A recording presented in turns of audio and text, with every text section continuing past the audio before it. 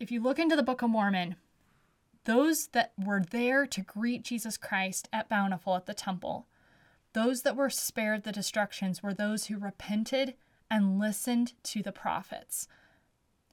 Today, we need to change. Our standards are in the toilet. Our apathy is even worse. But I can promise, and I have a testimony of this, if we will study Jesus Christ's words to realize where are we off, and then if we will be humble enough to recognize and change, be willing to make the change. It's hard.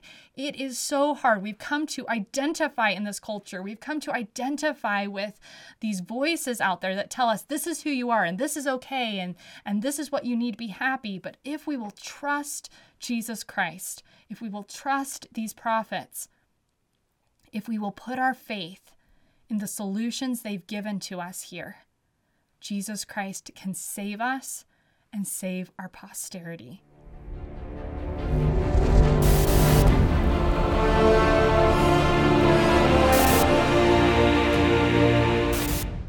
So Isaiah warns frequently in these chapters, especially these chapters in 2 Nephi that we are reading here, that in the last days, rejection of the Lord is vast, and that if the Lord's people do not repent, they will not be safe and they will not be preserved.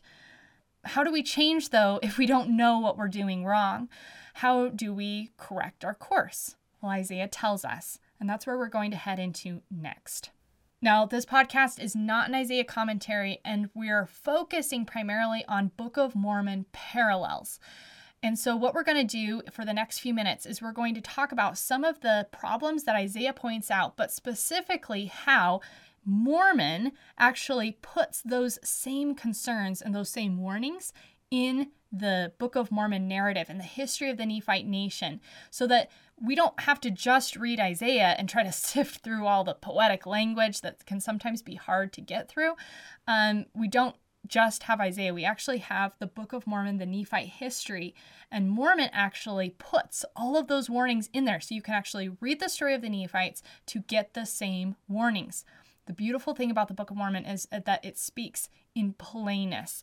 And as you go through, you're going to see that Mormon calls out the same issues Isaiah does.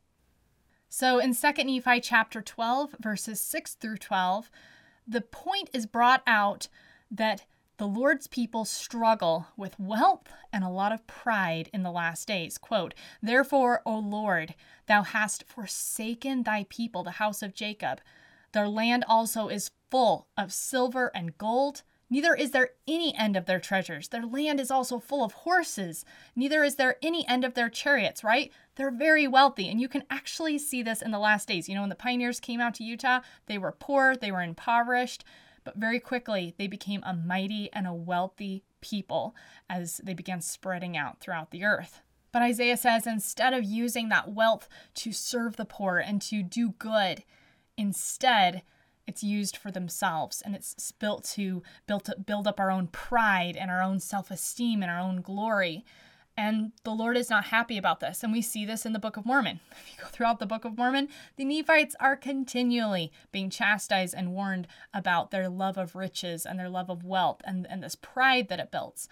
I think that's enough said. I think we can all understand what he's talking about there. So let's move on to the next warning that Isaiah gives. In 2 Nephi chapter 15, verses 12 through 13, the Lord warns about removing God from our worldview, from our culture, even from our education. He says, quote, "They regard not the work of the Lord, neither consider the operation of his hands. Therefore my people are gone into captivity because they have no knowledge, and their honorable men are famished, and their multitude dried up with thirst," end quote. Now, what does he mean? They regard not the work of the Lord, that they consider not the operation of his hands. Could this be referring to this secularism in our day, this desire to take God out and take out acknowledgement of his hand? We actually see this foreshadowed in the Book of Mormon. So in the Book of Mormon, you have King Noah's priests, and they set up an education system among the Lamanites. And it's very interesting that Mormon points out a specific detail about this education system. He says that it caused them to become very educated and increase in riches, that they began to be a cunning and a wise people as to the wisdom of the world. The education was amazing. But Mormon points out something very interesting about this education system that was set up by King Noah's priests. It says in Mosiah 24:5 that they were a people that were friendly with one another, but they knew not God, and neither did the brethren of Amulon teach them anything concerning the Lord their God, neither the law of Moses, nor did they teach them the words of Abinadi, end quote. In other words, it goes on to talk about how they taught them how to write, how to keep records, and they became very increased in riches and very wise and cunning as to the wisdom of the world, but God was not included in their education. And of course, we can see in Doctrine and Covenants that the Lord is not happy about this. This is in section 59, verse 21. The Lord says, "And in nothing doth man offend God, or against none is his wrath kindled, save those who confess not his hand in all things and obey not his commandments," end quote.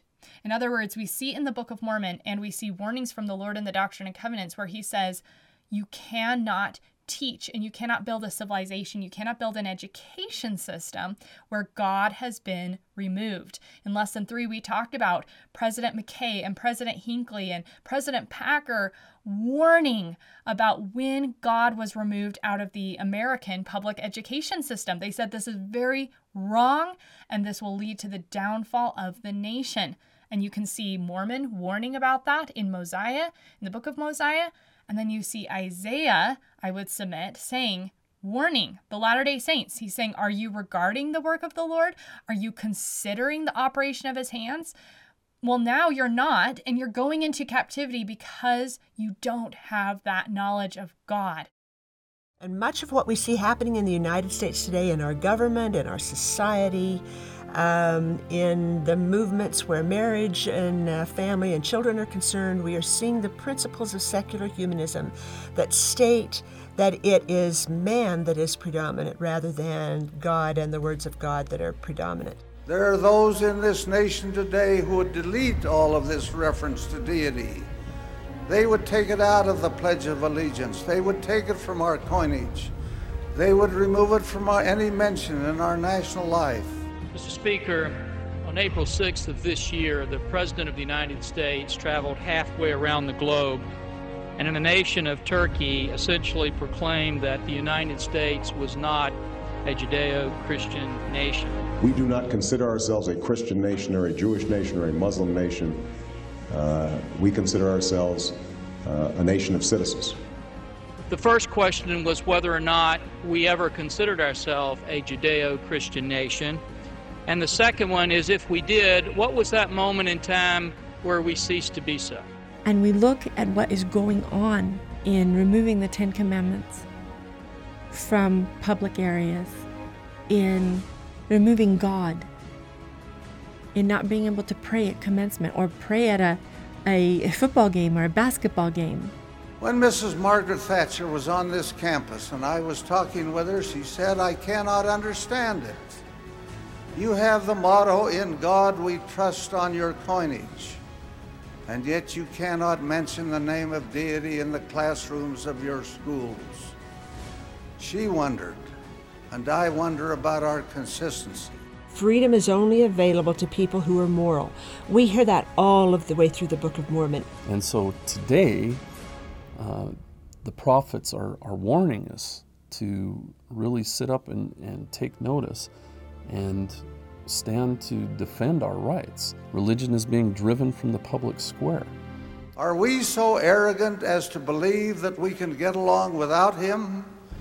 We see the manifestation of that arrogance in the great host of social problems with which we deal these days.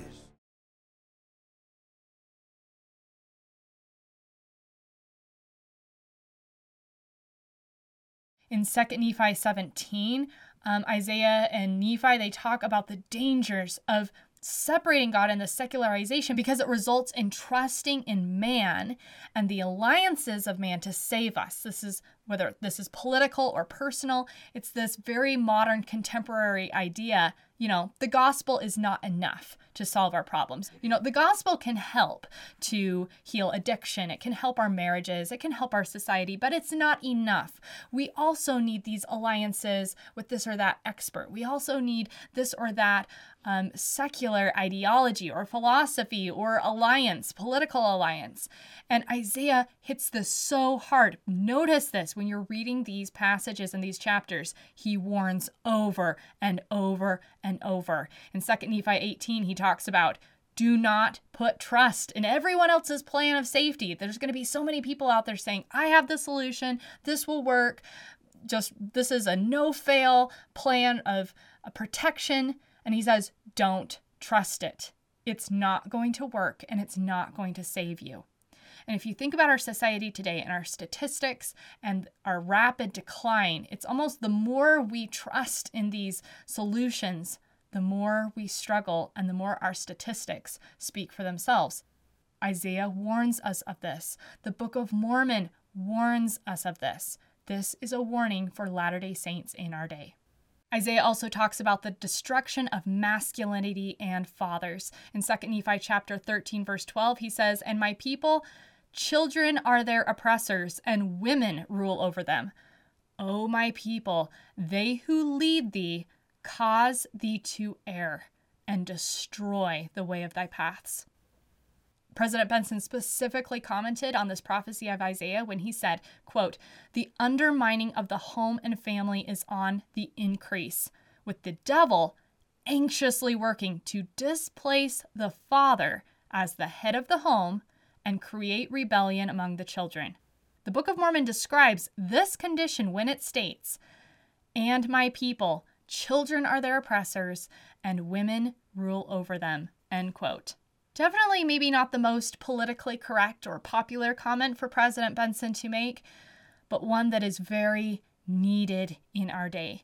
This is just a short clip that was put together showing the portrayal of fatherhood and masculinity in our day and how that in our media, in our books, we have become accustomed to this destruction of masculinity.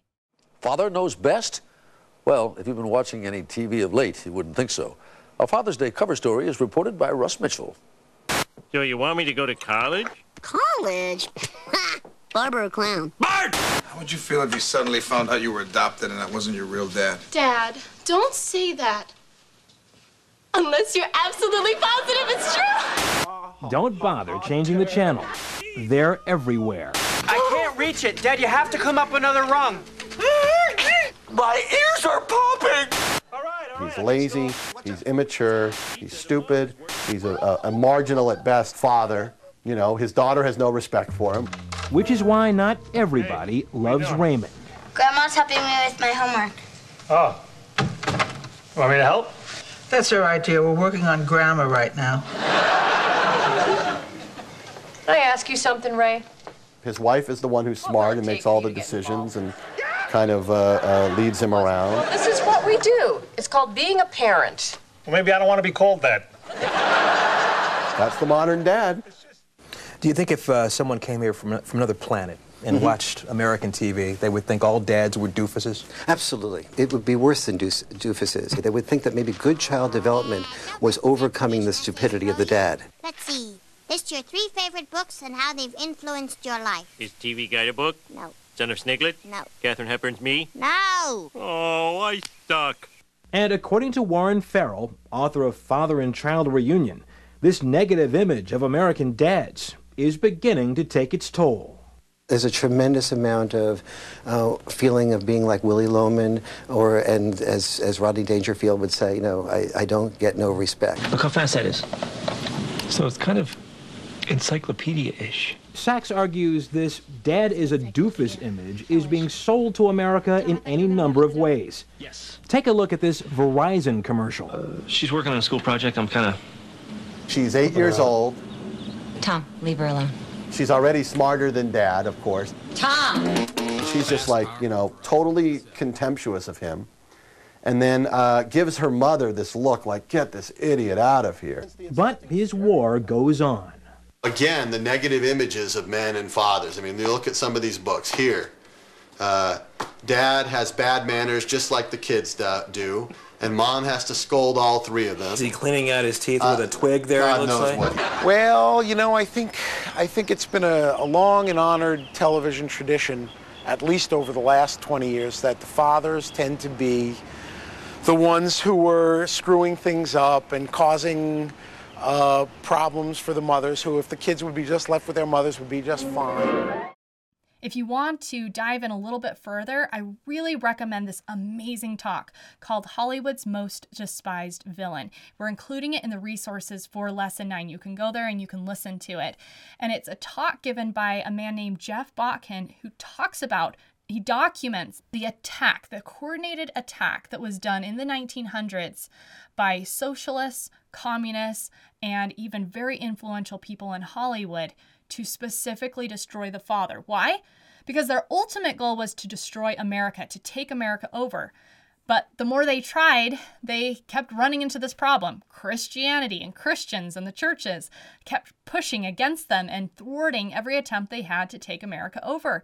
And so they got together and they met and they said, how are we going to do this? How do we take out Christianity? And after meeting and experimenting, they came down to a silver bullet way to take out God and take out Christianity in America. And what they came up with was their most despised villain, as the title says, the Father. Jesus Christ, his kingdom, and his followers have dedicated, serious enemies. Many of you have no idea how dedicated and how serious your enemies are in the neo-Marxist world. And as a former Marxist, I understand this. And I was a Christian hater, and the Lord was merciful to me. I was a violent Christian hater. And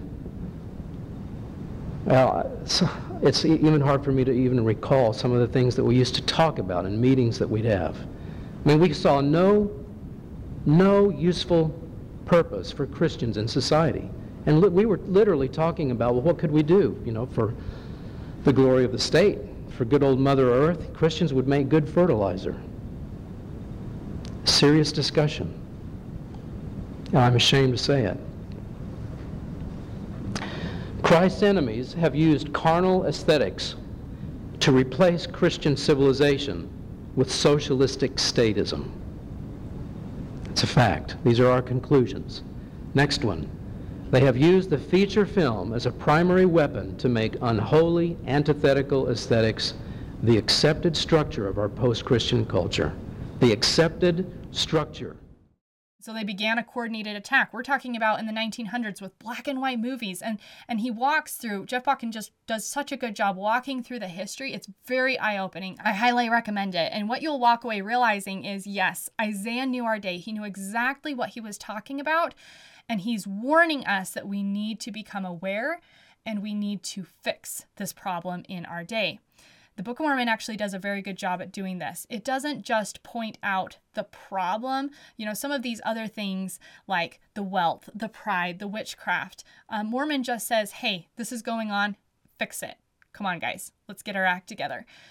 But when it comes to fatherhood, he does something a little bit differently. He includes all of the solutions. And if you look at the Book of Mormon, you see over and over and over, we've talked about this before, amazing examples of what real masculinity and real fatherhood looks like. Why is he doing that? He's doing that because he looked at our day and realized, guys, this is going to be an issue you are struggling with. Here, let me give you solutions. And then not only the Book of Mormon, but this is where I again go back to Latter-day Prophets. I'm so grateful for so many of their teachings. This is President Benson when he said, quote, "In a real Latter-day Saint home, there is no such thing as a generation gap. We never heard of it until a few years ago. And where did it start? It started with some of these so-called social reformers, these do-gooders who are used as tools of the adversary to drive young people away from their parents and to get parents to let down in their responsibility to give guidance and direction to their own children," end quote. Keep President Benson's words in mind if you go listen to Hollywood's Most Despised Villain, because President Benson is literally commenting on the research and the historical evidence that Jeff Botkin points out. And President Benson is saying, this is not necessary. This is not normal. We're used to it today. We're used to these teenagers and rebellion and this generation gap, as he describes it. But he says, this actually isn't normal, and we need to fix this. President Kimball also gave a testimony where he explained that we could fix so many problems in our day with criminal behavior, worldliness, immorality, crime, if we would turn back and reinstate true fatherhood and masculinity in our culture. This is what he said, quote, "The spirit of the times is worldliness. Supposedly, good youth from recognized good families express their revolt in destructive acts. Respect for authority, secular, religious, political, seems to be at a low ebb. Immorality, drug addiction, general moral and spiritual deterioration seems to be increasing, and the world is in turmoil. But the Lord has offered an old program in new dress, and it gives the promise to return the world to sane living, to true family life, to family interdependence. It is to return the father to his rightful place at the head of the family, to bring mother home from social life and employment, the children from near total fun and frolic," end quote. That comes from an excellent talk called Home Training, The Cure for Evil by President Spencer W. Kimball. Again, these are prophets of God trying to give us hope and to give us answers. And that's what I want you to focus on. Not blame and guilt and you're doing so much worse than you think, but just recognizing someone saying, you know what? This may not be the wisest course to take. Let's fix it. And here's the solution. And let's focus on those solutions. Isaiah also warns about the increase of witchcraft in 2 Nephi chapter 18-19. And also the Book of Mormon. In Mormon chapter 1, in Alma 1, it warns about this increase of witchcraft and sorcery in the culture. If you look at our day, if you look at new methods of healing, you look at our entertainment, we have a continual increase over the last several decades in a turn to witchcraft, whether occult books, movies, Harry Potter, variations and forms that are used as healing methods. And Isaiah warns about this. He says, you are turning to witchcraft. Don't do it. It's not a game. And God says in these Isaiah chapters, he says, if you do this, you are actually breaking your covenants. You will be destroyed. President Joseph F. Smith added his own witness to this when he said, quote, "Witchcraft and all kindred evils are solely the creations of the superstitious imaginations of men and women who are steeped in ignorance and derive their power over people from the devil. And those who submit to his influence are deceived by him.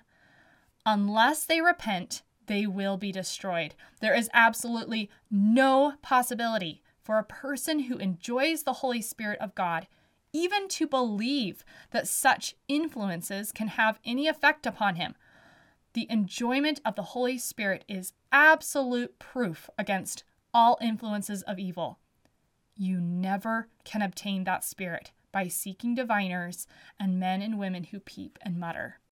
As a book series, its success is downright supernatural, selling more than 100 million copies worldwide. As a movie, it's smashing records and captivating kids of all ages. CBN News explores the mystery behind Harry Potter mania. It seems just about everyone is reading the Potter books or lining up to see the movie, but some folks don't think the young wizard is the example they'd like for their children. You know, there are a lot of people out there right now who are saying, oh, here go those Christians again. They're on another soapbox. Why should Christian parents be concerned about a film that's being sort of touted as harmless? Well, first of all, let's see what Warner Brothers says about the film. Warner Brothers says that it's an accurate portrayal of witchcraft. So here we have witches across the nation endorsing Harry Potter, saying that more than any other time that Harry Potter has initiated such response to witchcraft that witches now have schools of witchcraft on the internet where children can come, be graduated into, get certificates of graduation to become witches. And of course the books have been promoted by Scholastic Inc., who have been the providers of curriculum for 80 years in public schools. So here where religion, where Christianity has been taken out of the schools, or all religion indeed. Here we have a wizard, Harry Potter, a witch, who goes to school with 350 other students to Hogwarts School of Witchcraft and Wizardry, which has been repackaged as a reading incentive program, promoted by Scholastic Inc., the publishers, in our schools. 32 million children a year are being reached by witchcraft repackaged, and J.K. Rowling herself, who is the author, says that she took more than a third of the research and the content of these so-called fantasy books from occult research. So she has drawn from history, she has drawn from mythology, she admits that she has drawn from the religions of Celtic, Druidic, Satanic, Wiccan, pagan roots, and written them into her fiction books for children. Taylor Swift is one of the most popular pop singers of our day. People have been experiencing amnesia going to her concerts. Her views on karma, as well as family and marriage, are extremely troubling. But one of the things that I'm going to highlight in this video is also things that come from her Willow video song that deals with spells and witchcraft. But you know, Jenny, it's so troubling to see that witchcraft and the occult is really on the rise. I mean, we're seeing it in stores. We're seeing clothing promoting, hey, I'm a good witch, or I'm a bad witch, you know. Right. We're seeing even witches having workshops and retreats and all these things. Why do you think this has become so much more mainstream, so much more acceptable? I think media has done a good job of pushing something to the point where it is now normalized, when back in the day, something like that for you and I, it would be shocking to see. And now, because we have shows as early as, you know, daycare age, promoting witchcraft and sorcery, and it's okay, boys and girls, say these spell words with us. And it's so ABC preschool witchcraft that it gets into the hearts and the minds of people, including the people in church, and people who are not really connected with the Lord and don't understand. They're easily deceived. And the Bible talks about even the very elect will be deceived. And so people are going to a whole nother source. Now, when we chose the title for this podcast, we used the subtitle Hard Truth and Answers. And I'm going to fully acknowledge some of these comments that I'm making, some of these scriptures, they may be hard to hear. They may prick our conscience.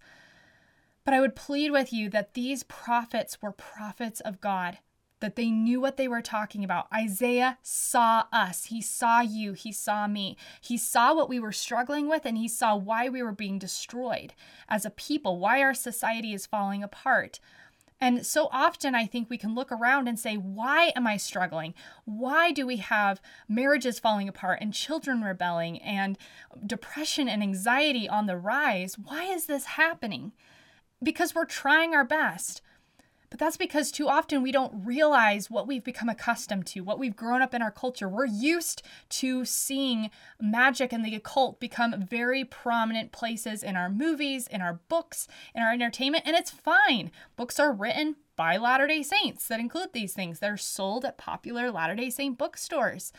But if we turn to the prophets, they're saying, okay, you've become accustomed to this because it's in your culture, but actually God is not okay with this, and it is contributing to the downfall of your culture. Will you listen?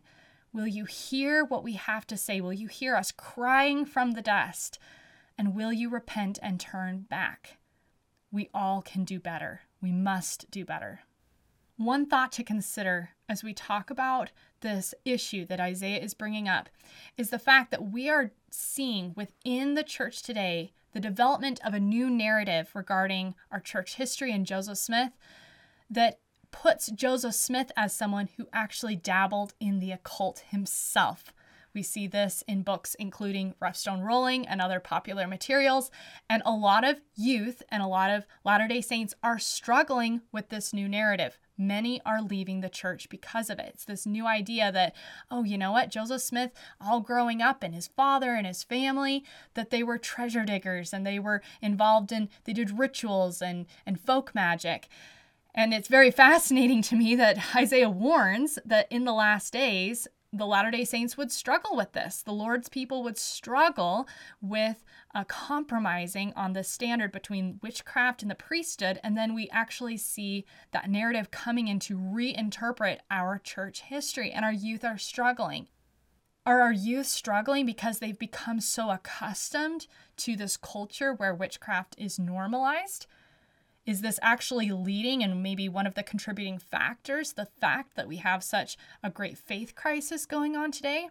These are just questions that I would encourage you to just be willing to consider, to think about, and really ponder as you read Isaiah's warnings. And remember that Isaiah is doing this out of love. He loves us, he loves the Latter-day Saints, and he wants to see us succeed. He doesn't want to see us destroyed as a people. He wants us to build Zion. And so he's trying to, with love, highlight, guys, this is where you're getting off. I believe that if we will turn back to the teachings of the prophets, if we will take Isaiah's warnings to heart, we will be able to restore and rebuild, because we need to restore and rebuild. Isaiah talks about how in our day there are no great leaders and heroes. This is in 2 Nephi chapter 13, 2-4. And again, remember, the Lord is talking to the saints. He talks about the Lord of hosts doth take away the mighty man, the man of war, the judge, the prophet, the prudent, and the ancient, the captain of 50, the honorable man, the counselor, the cunning artificer, and the eloquent orator. He says, I'm taking all of those away. I'm taking away your great heroes, your great men, and I will give children unto them to be their princes, and babes shall rule over them. End quote.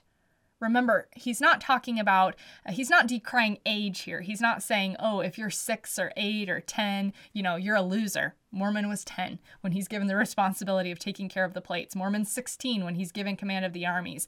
God isn't decrying age. He's using more of a description of the character capacity, the level of intelligence that the leaders we have today in our society are. He's saying they're not great men. They're not amazing. They are literally children and babies. And if you think this is too harsh, President Hinckley gave a very interesting statement affirming this and saying that he noticed the same problem in his day. He said, quote, I respect all men, and it is from disrespect for none that I say there are no great leaders in the world today. In fact, greatness itself is laughed to scorn. You should not be great today. You should sink yourself into the herd. You should not be distinguished from the crowd. You should simply be one of the many. The commanding voice is lacking. The voice which speaks little, but which when it speaks with compelling moral authority. This kind of voice is not congenial to this age. The age flattens and levels down every distinction into drab uniformity. Respect for the high, the noble, the great, the rare, the specimen that appears once every 100 or every 1,000 years is gone. Respect at all is gone. If you ask people whom and what people do respect, the answer is literally nobody and nothing. This is simply an unrespecting age. It is the age of utter mediocrity. If you read Isaiah, President Hinckley sounds like he's quoting Isaiah and they're of the same mind and the same voice. President Hinckley continues, he says, to become a leader today, even a mediocre leader, is a most uphill struggle. You are constantly in every way and from every side pulled down. One wonders, who of those living today will be remembered 1,000 years from now? If you believe in prayer, my friends, and I know that you do, then pray that God send great leaders, especially great leaders of the Spirit, end quote. Brothers and sisters, today we are in a state of wickedness. There's no other way to say it.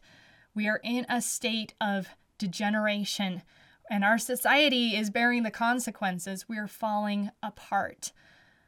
Over the last few years, dating from when this podcast was recorded in 2024, we've seen a number of blood moons and eclipses, and there's been so much discussion and debate. What are these about? Brothers and sisters, this is about us. These warnings are for us. Yes, those warnings God wants to give also to the non-members, to the Jews, but the most important people the Lord is concerned about are those who are making covenants with him, those who claim to be the Lord's people. And Isaiah warns that the Lord's people in our day are rejecting him.